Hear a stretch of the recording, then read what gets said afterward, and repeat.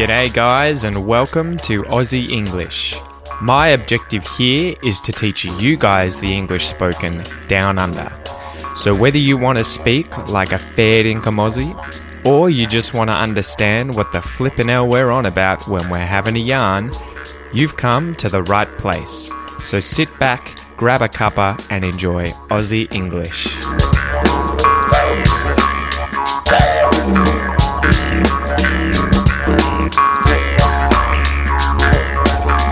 G'day guys, welcome to this episode of Aussie English.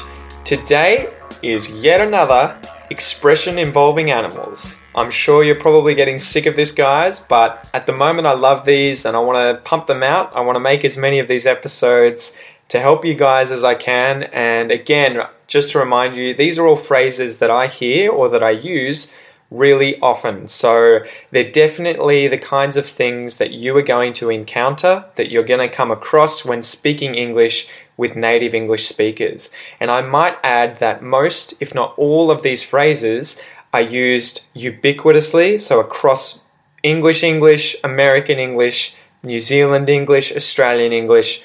For the most part, these phrases are used by all of us. So they're not just specific Aussie English phrases. So today's phrase is, has a cat got your tongue? Has a cat got your tongue? So the phrase or expression or idiom, has a cat got your tongue, is said to someone when something's been said, something's been asked of that person, and they remain silent. So someone is silent, they're not talking when they're expected to be speaking. So if you've asked someone something, and they didn't respond or they can't respond or they're choosing not to respond, you could say to that person, has a cat got your tongue? So let's go through and define a cat and tongue. A cat, it's an animal similar to a dog. It's a mammal. It's got fur. It's got a tail. It's got claws. It meows. Meow, meow, meow. That's a cat. It's a domestic animal. They catch mice and rats. They tend to hate dogs. They don't always get along with dogs, and they fight from time to time. And so that's a cat.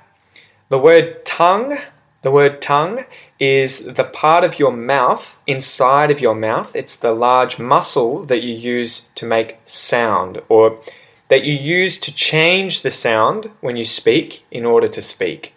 So it's the little bit of muscle in between your teeth. You lick things with your tongue. That's a tongue. So when would you use the expression, has a cat got your tongue? You could do it when, say, you've asked someone a question that's difficult or not. Say I lost my father's watch. You know, it's a really, really expensive watch and I lost it. He asked if I knew where it was and I said nothing. I just stayed silent and looked at him, confused, like I didn't know what to say. You know, I could even just say, ugh. He could say to me, has a cat got your tongue? So it's sort of like, why aren't you talking? Tell me the answer. What's going on? Has a cat got your tongue? Another example could be, say, your mother is asking you as a boy, for example, who's been seeing a girl and she wants to know more information about this girl. And she could be probing, she could be prodding you with a whole lot of questions saying, you know, who is this girl? Where's she from? What are her parents like? You know, what does she look like? What does she do?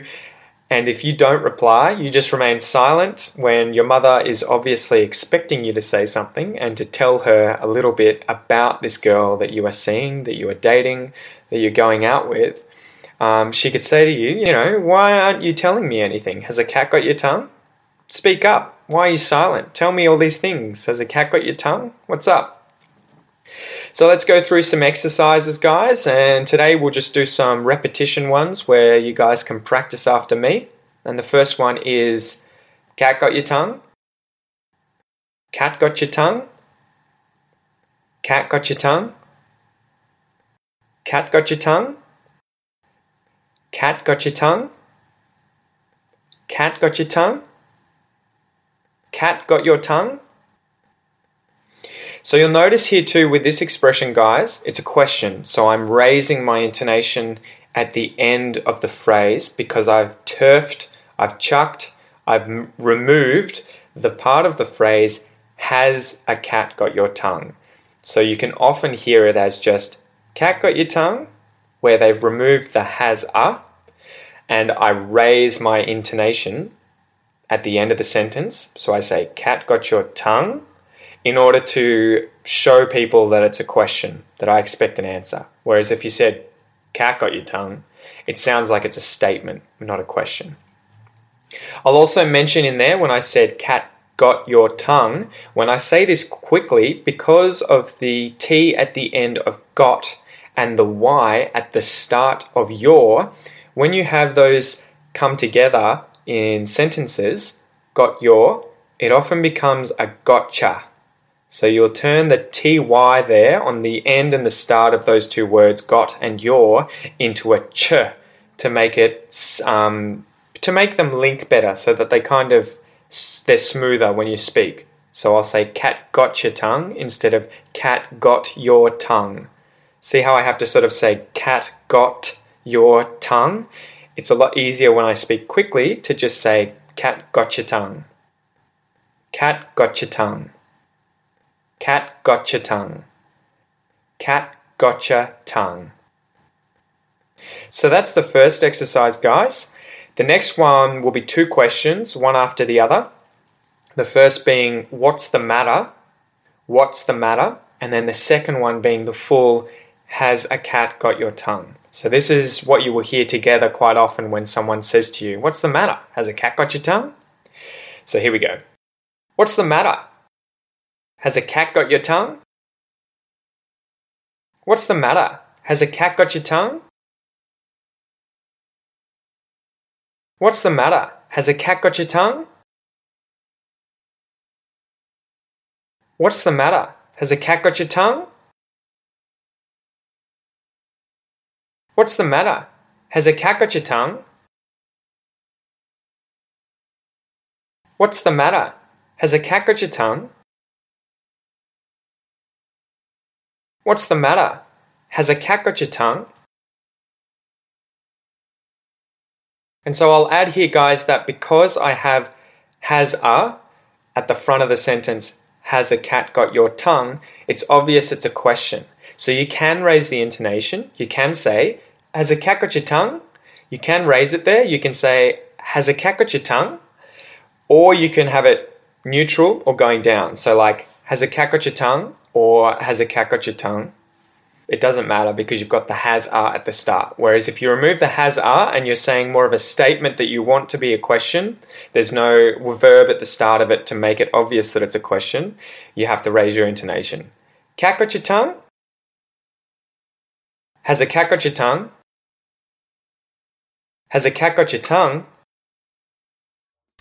So they're the different phrases that we'll do for today's episode, guys. I hope you enjoyed it. Again, come on Facebook, send me an email, jump on the website, let me know what you think.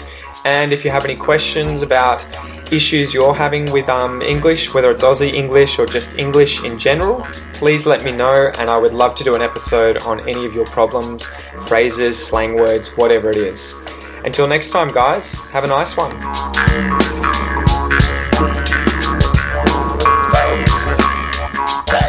Thanks for listening to the Aussie English podcast, guys. If you haven't already, please come and join the community on Facebook at www.facebook.com/the Aussie English podcast, where I make daily posts about anything and everything related to Australia. Also, if you're enjoying the podcast, then please leave a review on iTunes or Stitcher or whichever platform you're listening to it through, as it'll help the podcast grow. Thanks again, guys, and enjoy your day.